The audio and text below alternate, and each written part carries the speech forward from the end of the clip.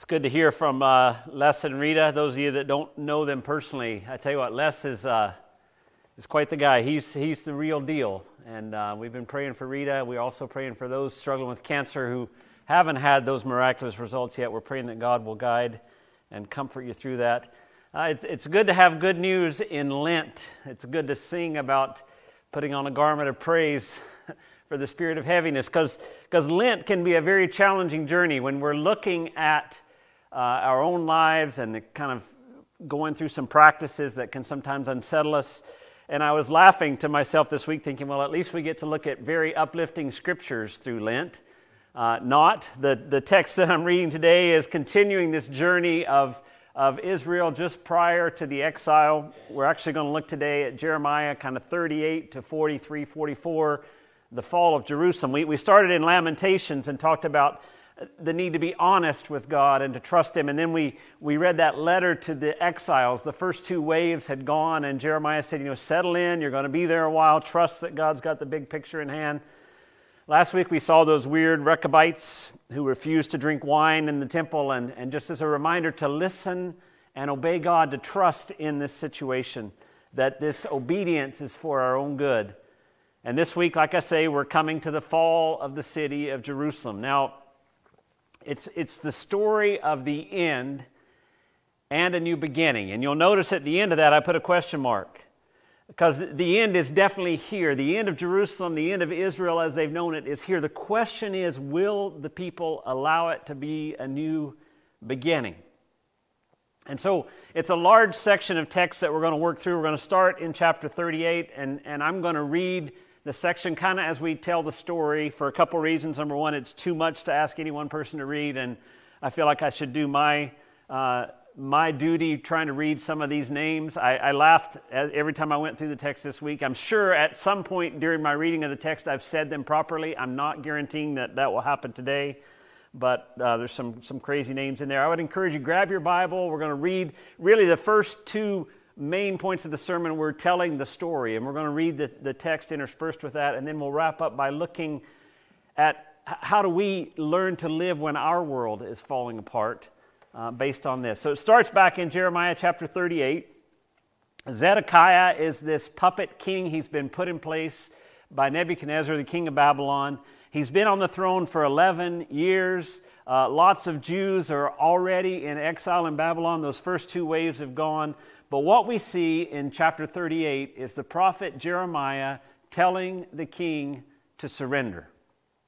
Now the people, you've got to get this, the people want to kill Jeremiah. He's not got good news. And they actually came to King Zedekiah and they said, we want to get rid of this guy. And Zedekiah, being such a strong and powerful king, says, you guys do whatever you want, go right ahead. So they take Jeremiah, they throw him into a cistern, and he's trapped there. Another guy, a friend of his, comes and says to the king he's trapped, and so they rescue him. And we pick up the story with Jeremiah being called to see King Zedekiah. It's chapter 38, verse 14. I'll read to 23. Then King Zedekiah sent for Jeremiah the prophet and had him brought to the third entrance to the temple of the Lord. I'm going to ask you something, the king said to Jeremiah. Do not hide anything from me. And Jeremiah said to Zedekiah, if I give you an answer, will you not kill me? Even if I did give you counsel, you would not listen to me. But King Zedekiah swore this oath secretly to Jeremiah, as surely as the Lord lives who has given us breath, I will neither kill you nor hand you over to those who want to kill you. And then Jeremiah said to Zedekiah, this is what the Lord God Almighty, the God of Israel, says. If you surrender to the officers of the king of Babylon, your life will be spared, and this city will not be burned down. You and your family will live. But if you will not surrender to the officers of the king of Babylon, this city will be given into the hands of the Babylonians, and they will burn it down. You yourself will not escape from them. King Zedekiah said to Jeremiah, I'm afraid of the Jews who've gone over to the Babylonians, for the Babylonians may hand me over to them, and they will mistreat me. They will not hand you over, Jeremiah replied. Obey the Lord by doing what I tell you, and it will go well with you, and your life will be spared. But if you refuse to surrender, This is what the Lord has revealed to me. All the women left in the palace of the king of Judah will be brought out to the officials of the king of Babylon. And these women will say to you, they misled you and overcame you, those trusted friends of yours. Your feet are sunk in the mud. Your friends have deserted you. All your wives and children will be brought out to the Babylonians. You yourself will not escape from their hands, but will be captured by the king of Babylon, and this city will be burned down. So, what kind of advice is this? Jeremiah says, surrender. And they're literally standing in part of the temple. And Jeremiah says, just surrender. But this is God's city, right? This is the holy place. This is the last remnant of the people of Israel to say that God is with his people. So what kind of message is surrender? And what happens after this is that the city falls, yet Jeremiah stands. If you look over in chapter 39, first 8 verses of chapter 39, this is how Jerusalem was taken. In the 9th year of Zedekiah, king of Judah, in the 10th month, Nebuchadnezzar, king of Babylon, marched against Jerusalem with his whole army and laid siege to it. And on the 9th day of the 4th month of Zedekiah's 11th year, the city wall was broken through. Then all the officials of the king of Babylon came and took seats in the middle gate. Nergal-Sharezer of Samgar, Nebo-Sarsekim, a chief officer, Nergal-Sharezer, a high official, and all the other officials of the king of Babylon. And when Zedekiah, king of Judah, and all the soldiers saw them, they fled. They left the city at night by way of the king's garden through the gate between the two walls and headed toward the Arabah. But the Babylonian army pursued them and overtook Zedekiah in the plains of Jericho. They captured him and took him to Nebuchadnezzar, king of Babylon, at Riblah in the land of Hamath, where he pronounced sentence on him. And there at Riblah, the king of Babylon slaughtered the sons of Zedekiah before his eyes, and also killed all the nobles of Judah. And then he put out Zedekiah's eyes and bound him with bronze shackles to take him to Babylon. And the Babylonians set fire to the royal palace and the houses of the people and broke down the walls of Jerusalem. So the king doesn't surrender. He flees, and the city falls along with their king. If you keep reading down in 39, starting with verse 11, you see what happens. Now Nebuchadnezzar, the king of Babylon, had given these orders about Jeremiah through Nebuzaradan, the commander of the imperial guard. Take him and look after him. Don't harm him, but do for him whatever he asked.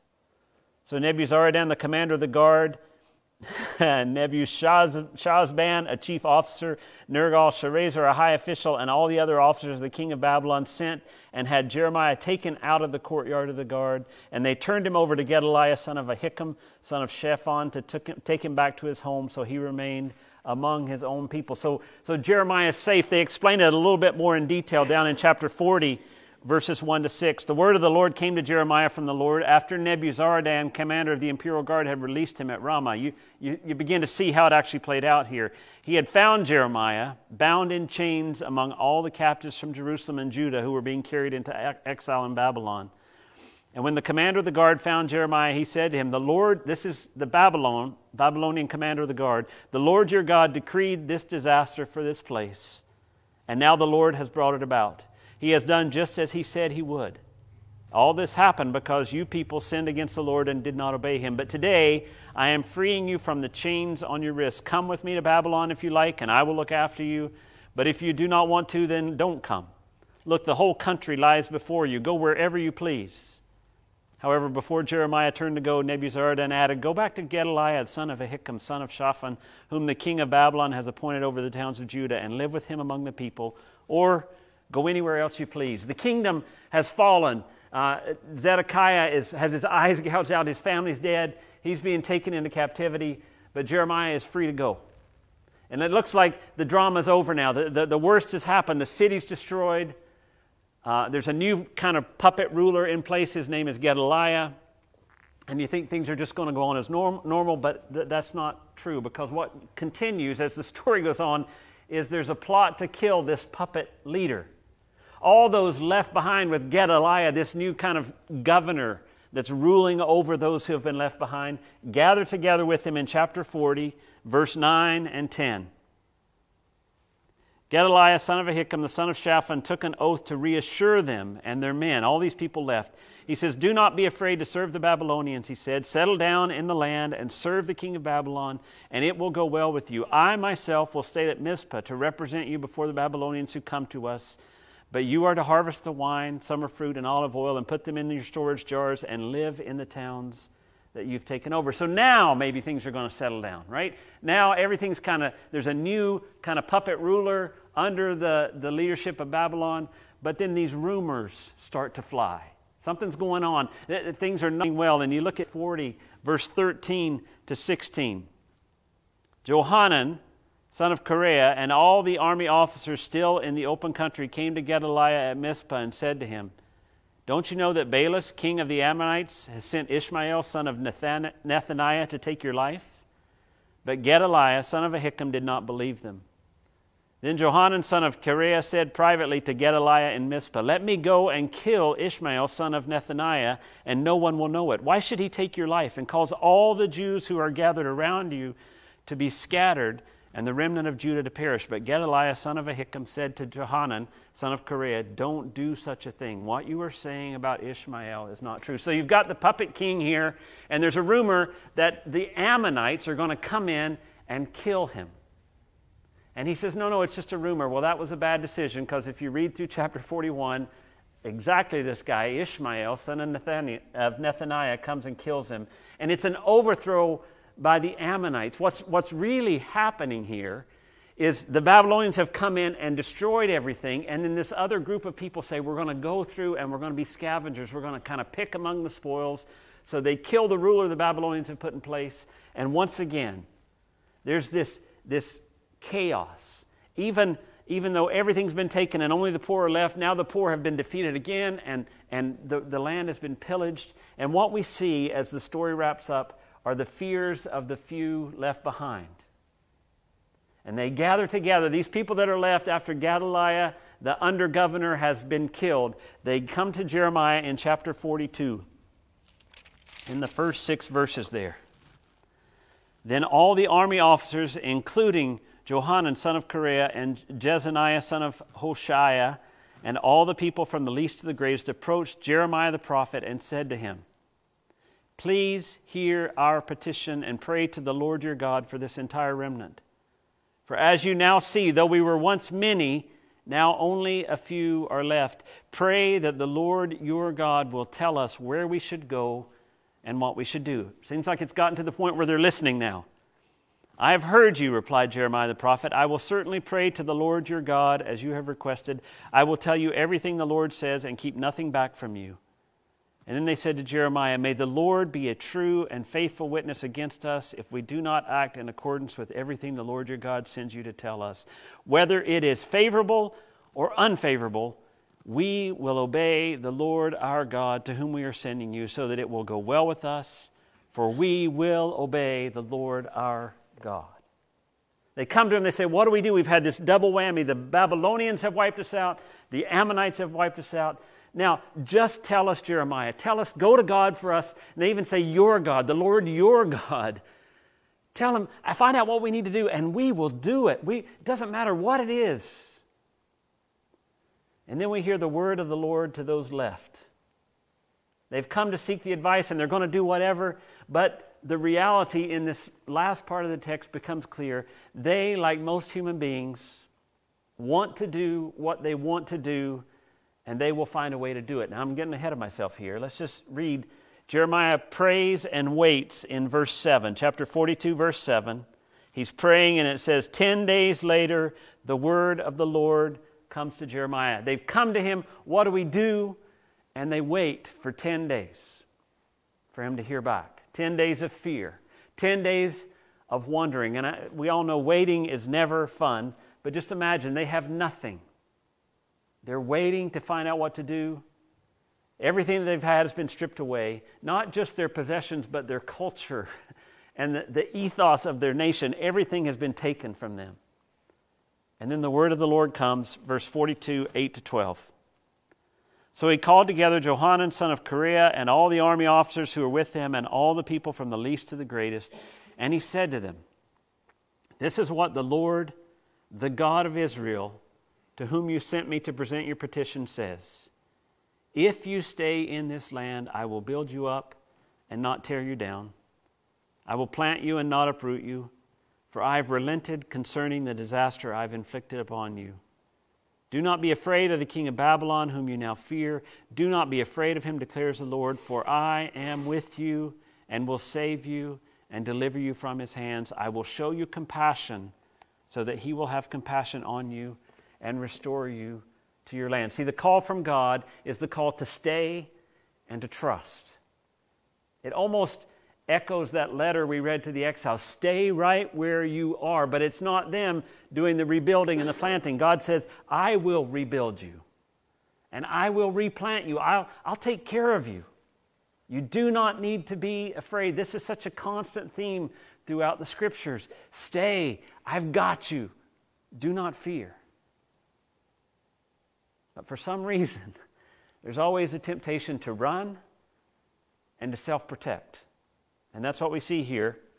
Last little section I'll read, chapter 42, 13 to 17. This is the last part of God's message. However, God says, if you say, we will not stay in this land, and so disobey the Lord your God, and if you say, no, we will go and live in Egypt, where we will not see war or hear the trumpet or be hungry for bread, then hear the word of the Lord, you remnant of Judah. This is what the Lord Almighty, the God of Israel, says. If you are determined to go to Egypt, and you do go to settle there, then the sword you fear will overtake you there, and the famine you dread will follow you into Egypt, and there you will die. Indeed, all who are determined to go to Egypt to settle there will die by the sword, famine, and plague. Not one of them will survive or escape the disaster I will bring on them. You see, God knows them. He knows that their fears will tempt them to seek safety on their own terms. And sure enough, they're thinking, let's go to Egypt. Let's leave all this behind. We're tired of the war. We're tired of hearing the trumpets of these attacking armies coming against us. We're tired of being hungry. See, this is the line where that first sermon point comes back around. God's giving them a new beginning. He's saying, stay right here and I'll replant you. I'll rebuild you. You don't have to be afraid. I'll have compassion on you. And yet, even in this, there's a refusal to surrender to God. A refusal to surrender. I told you I've read the last thing I was going to read, but I'm going to read one more thing. Chapter 43, 1 to 3.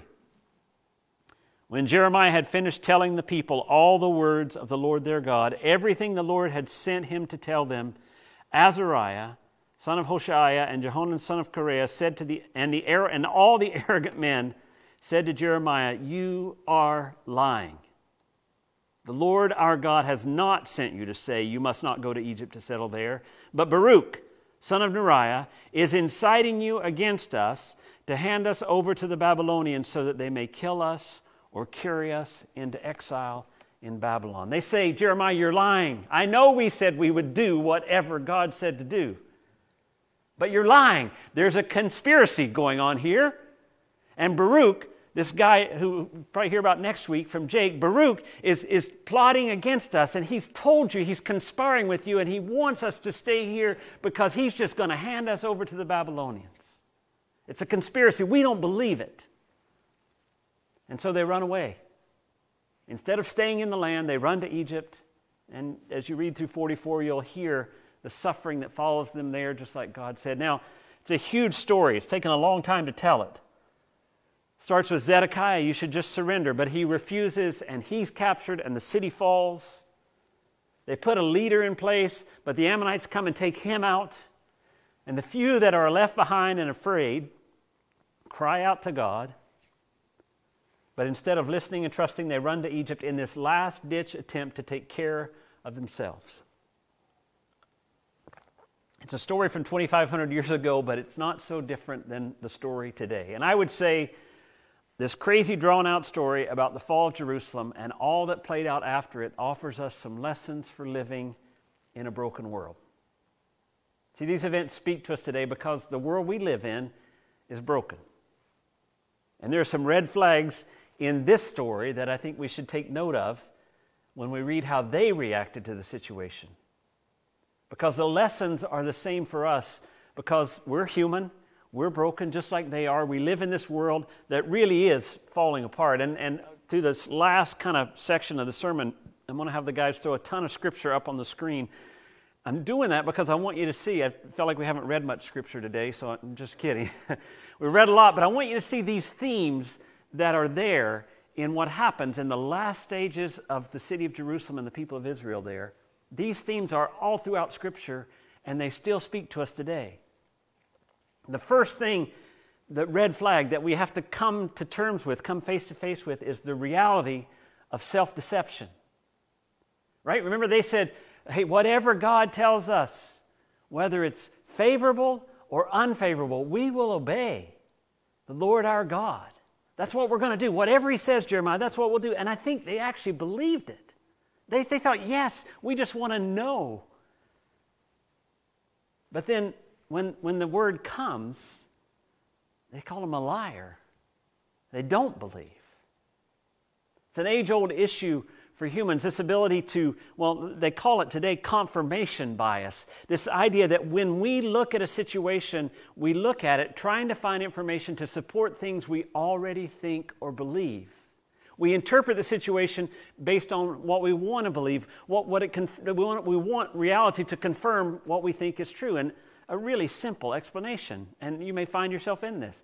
Say you send a text message or an email or leave a voicemail for someone, and they don't answer you within the next day or two.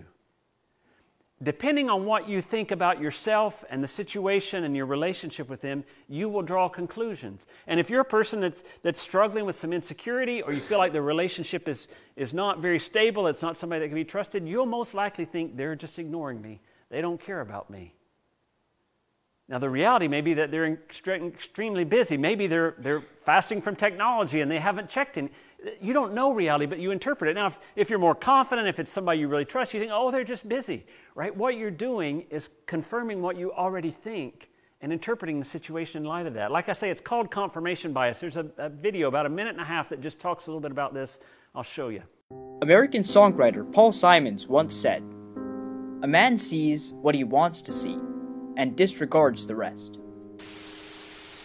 But that doesn't apply to you, right?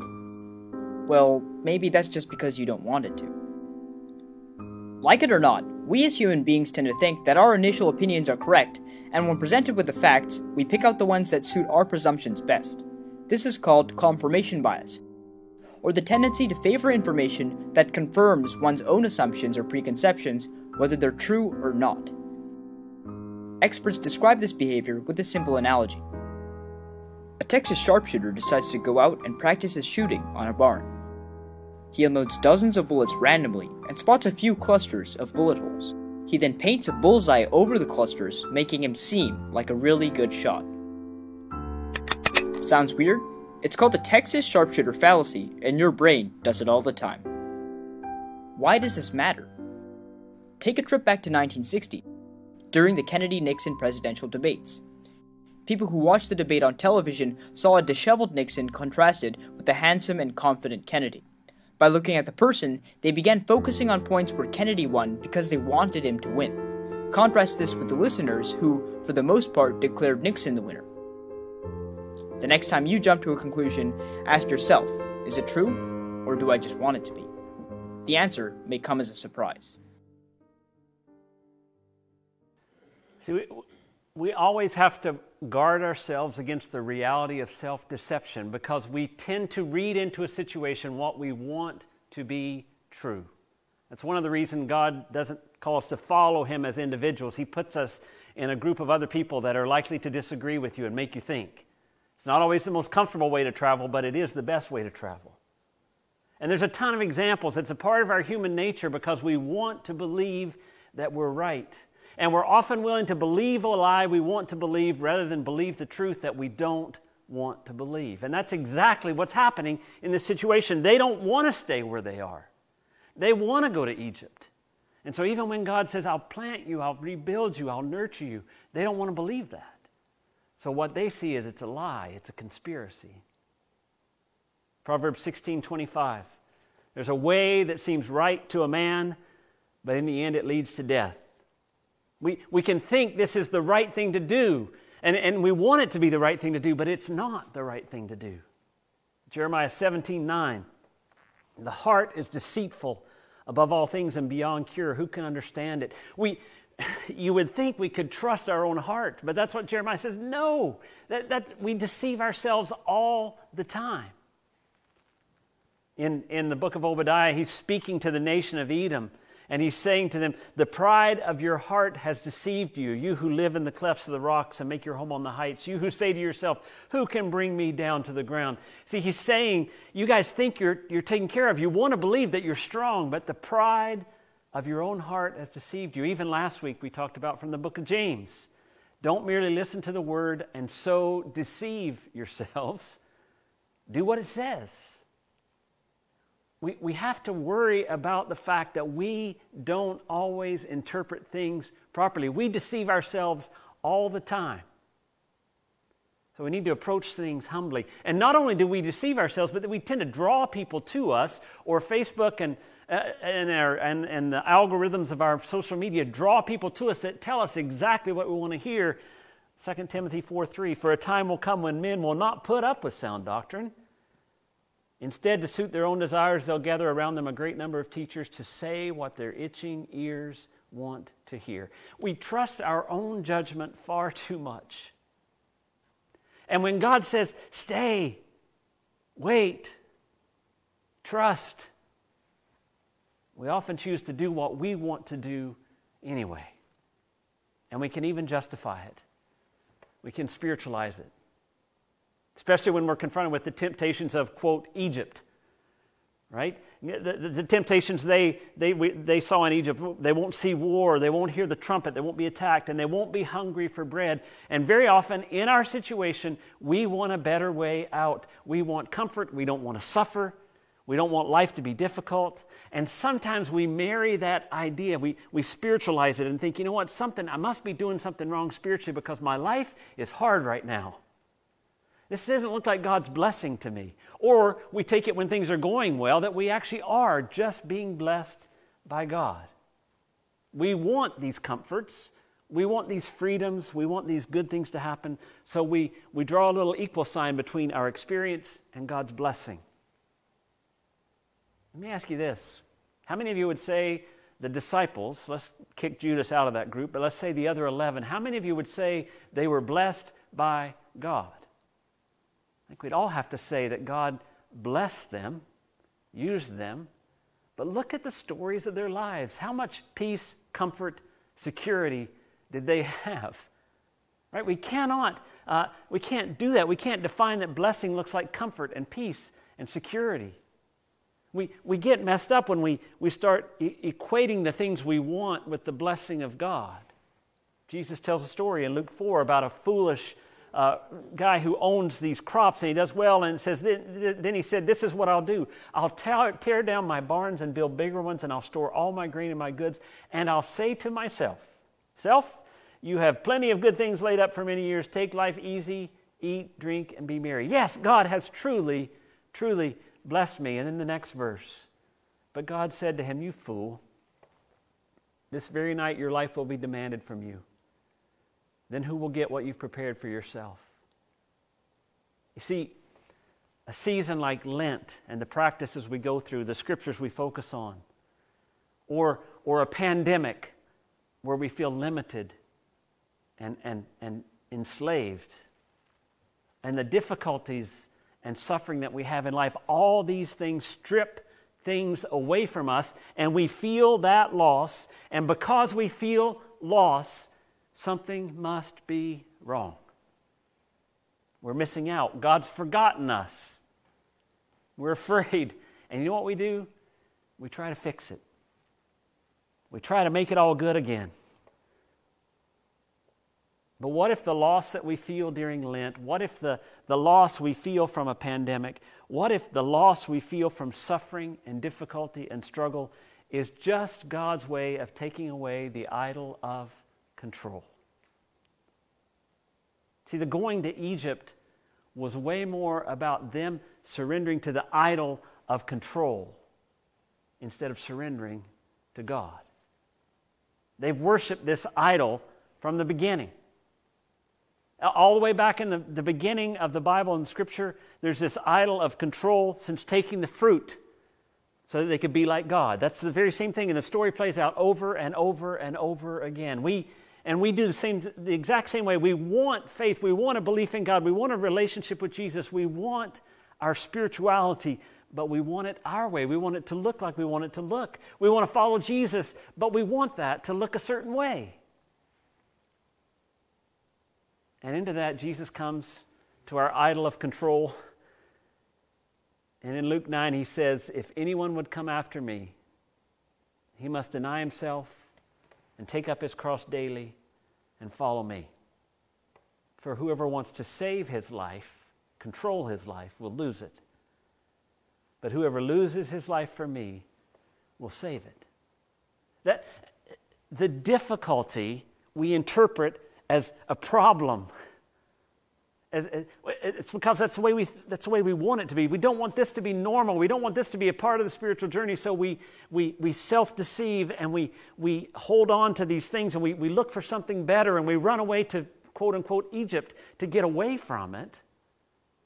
And yet the whole point of the process is God's trying to strip away this idol of control. Paul says in Romans 12, I urge you, brothers and sisters, in view of God's mercy, offer your bodies as living sacrifices, holy and pleasing to God. This is your spiritual act of worship. I can remember when I was a kid, one of my pastors said, the problem with the living sacrifice is that it tends to crawl back down off the altar. Now, that's exactly what we do. Yes, Lord, take it all. Yes, I'll do, whether it's favorable or unfavorable, whatever you say, God, I'll do it. And then God says it, and we're like, anything but that. Please give me something, because we want to take control. I don't want the difficulty. I want the better way. I want it easier. Is this any way to grow, this pain, this struggle? And that's where we have to realize something very, very important. We have to come to see that the breaking is a way to healing brokenness. God was saying to the people, stay here. This brokenness you feel from everything being stripped away is a part of the new beginning. It's a part of the way to healing. That the fall of Jerusalem was actually meant to strip away the idol of control and bring them back to the point of surrender, which paradoxically and counterintuitively actually begins the process of healing. The breaking is the way to the healing of brokenness. Hebrews 12, my son or daughter, do not make light of the Lord's discipline and do not lose heart when he rebukes you. Because the Lord disciplines those he loves, and he punishes everyone he accepts as a son or daughter. During those years when Israel went astray, he had said this over and over through the prophets. Guys, this is harmful for you. You need to let go. You need to stop. You need to surrender. There's a passage in Amos 4 that is particularly striking. I'm just going to read it to you. I want you to listen for the repeated phrases in Amos 4. I gave you empty stomachs in every city and lack of bread in every town, yet you have not returned to me, declares the Lord. I also withheld rain from you when the harvest was still 3 months away. I sent rain on one town, but withheld it from another. One field had rain, another had none and dried up. And people staggered from town to town for water, but they did not get enough to drink. Yet you have not returned to me, declares the Lord. Many times I struck your gardens and vineyards. I struck them with blight and mildew. Locusts devoured your fig and olive trees. Yet you have not returned to me, declares the Lord. I sent plagues among you as I did to Egypt. I killed your young men with the sword along with your captured horses. I filled your nostrils with the stench of your camps. Yet you have not returned to me, declares the Lord. I overthrew some of you as I overthrew Sodom and Gomorrah. You were like a burning stick snatched from the fire, yet you have not returned to me, declares the Lord. See, the goal of all those actions, of the painful, difficult suffering that they went through, was that they might return to the God who loves them, who leads them.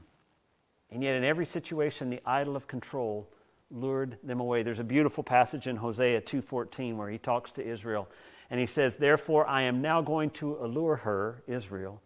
I will lead her into the desert and speak tenderly to her.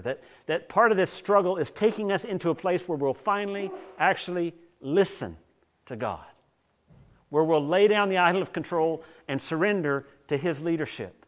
The goal being what he says later in Hosea 6:1, come, let us return to the Lord. He has torn us to pieces, but he will heal us. He has injured us, but he'll bind up our wounds. You see, this is a long, drawn-out story, Jeremiah 38 to 44. And what is it saying to us? It's saying, first of all, we need to realize that we can deceive ourselves so easily. And we can start defining spiritual success in terms of what we want instead of what we actually need. We can run away to Egypt looking for something better, when what we need is actually already right here with us. To realize that through everything that happens, God is calling us to lay down this idol of control, and that even this process of breaking, this being broken, is a part of the journey of healing of the brokenness. See, in the text we see that the faithful listen and remain. There's two snippets. There's a guy, Ebed Melech, the Cushite. He's Jeremiah's friend, and when Jeremiah's thrown down the cistern, he's the one that goes to tell the king, hey, he's thrown down a cistern, and the king says, go get him. And later on in chapter 39, if you want to look back, verses 17 and 18, but I will rescue, this is what God says to tell Jeremiah to tell Ebed Melech the Cushite. I will rescue you on that day, declares the Lord. You will not be handed over to those you fear. I will save you. You will not fall by the sword, but will escape with your life because you trust in me. And we saw what he said to those when he said, don't flee to Egypt in chapter 42. If you stay in this land, I will build you up and not tear you down. I will plant you and not uproot you, for I am grieved over the disaster I've afflicted on you. Do not be afraid of the king of Babylon, whom you now fear. Do not be afraid of him, declares the Lord, for I am with you and will save you and deliver you from his hands. I will show you compassion. And you know, for you and me, in the middle of Lent, in the middle of a pandemic, some of you are carrying huge struggles right now. I know. I've spoken with some of you and heard from others, but I know this is not an easy time. And for you and me, in the middle of this struggle and brokenness and pain, there is a longing to run away from it all, to hide, to look for an easier way out. And the question is, can we trust? Can we do... You know, Jesus says to the disciples in John 6, are you going to leave me too? And Peter says in John 6, Lord, to whom shall we go? You've got the words of eternal life. We've come to believe and to know that you are the only God, the Holy One of God. Can we stay and trust despite this difficulty? Can we stay long enough to let it weaken the power of the idol of control on us? Can we see that the brokenness we're in right now is actually a part of the journey toward healing? I think if we do, we hear this. This is my paraphrase of that 42:10-12. If you stay in this land, this place of struggle where I've placed you, I will build you up and not tear you down. I will plant you and not uproot you. Don't be afraid of this situation, the circumstances that you're now afraid of. Don't be afraid of them, declares the Lord, for I am with you and will save you and will deliver you from their hands. I will show you compassion. I will have compassion on you and restore you to your land. That's what we long for, is trusting and realizing that even in the difficulty, what's being pried from our fingers is the idol of control, the one thing that will actually destroy us. God sometimes roughly, in very difficult ways, is prying that away from us, because life comes when we receive from him instead of trying to drive the bus ourselves. Let's pray. God, it's a long and complicated story. And we can take it and just interpret it any way we want. And I pray that the Spirit would speak to us what you're saying to us in this passage. That you would help us to not just believe what we want to believe, to not seek a better way, an easier way, a way that promises more comfort or strength or power, but that we can be where you have placed us and trust that even in this you can rebuild, that you can replant, that you can nurture us, that you can show compassion and bring freedom and peace. And that ultimately, God, that you can heal the brokenness that we brought on ourselves by bowing to the idol of control in our own lives. Help us to be where you have placed us.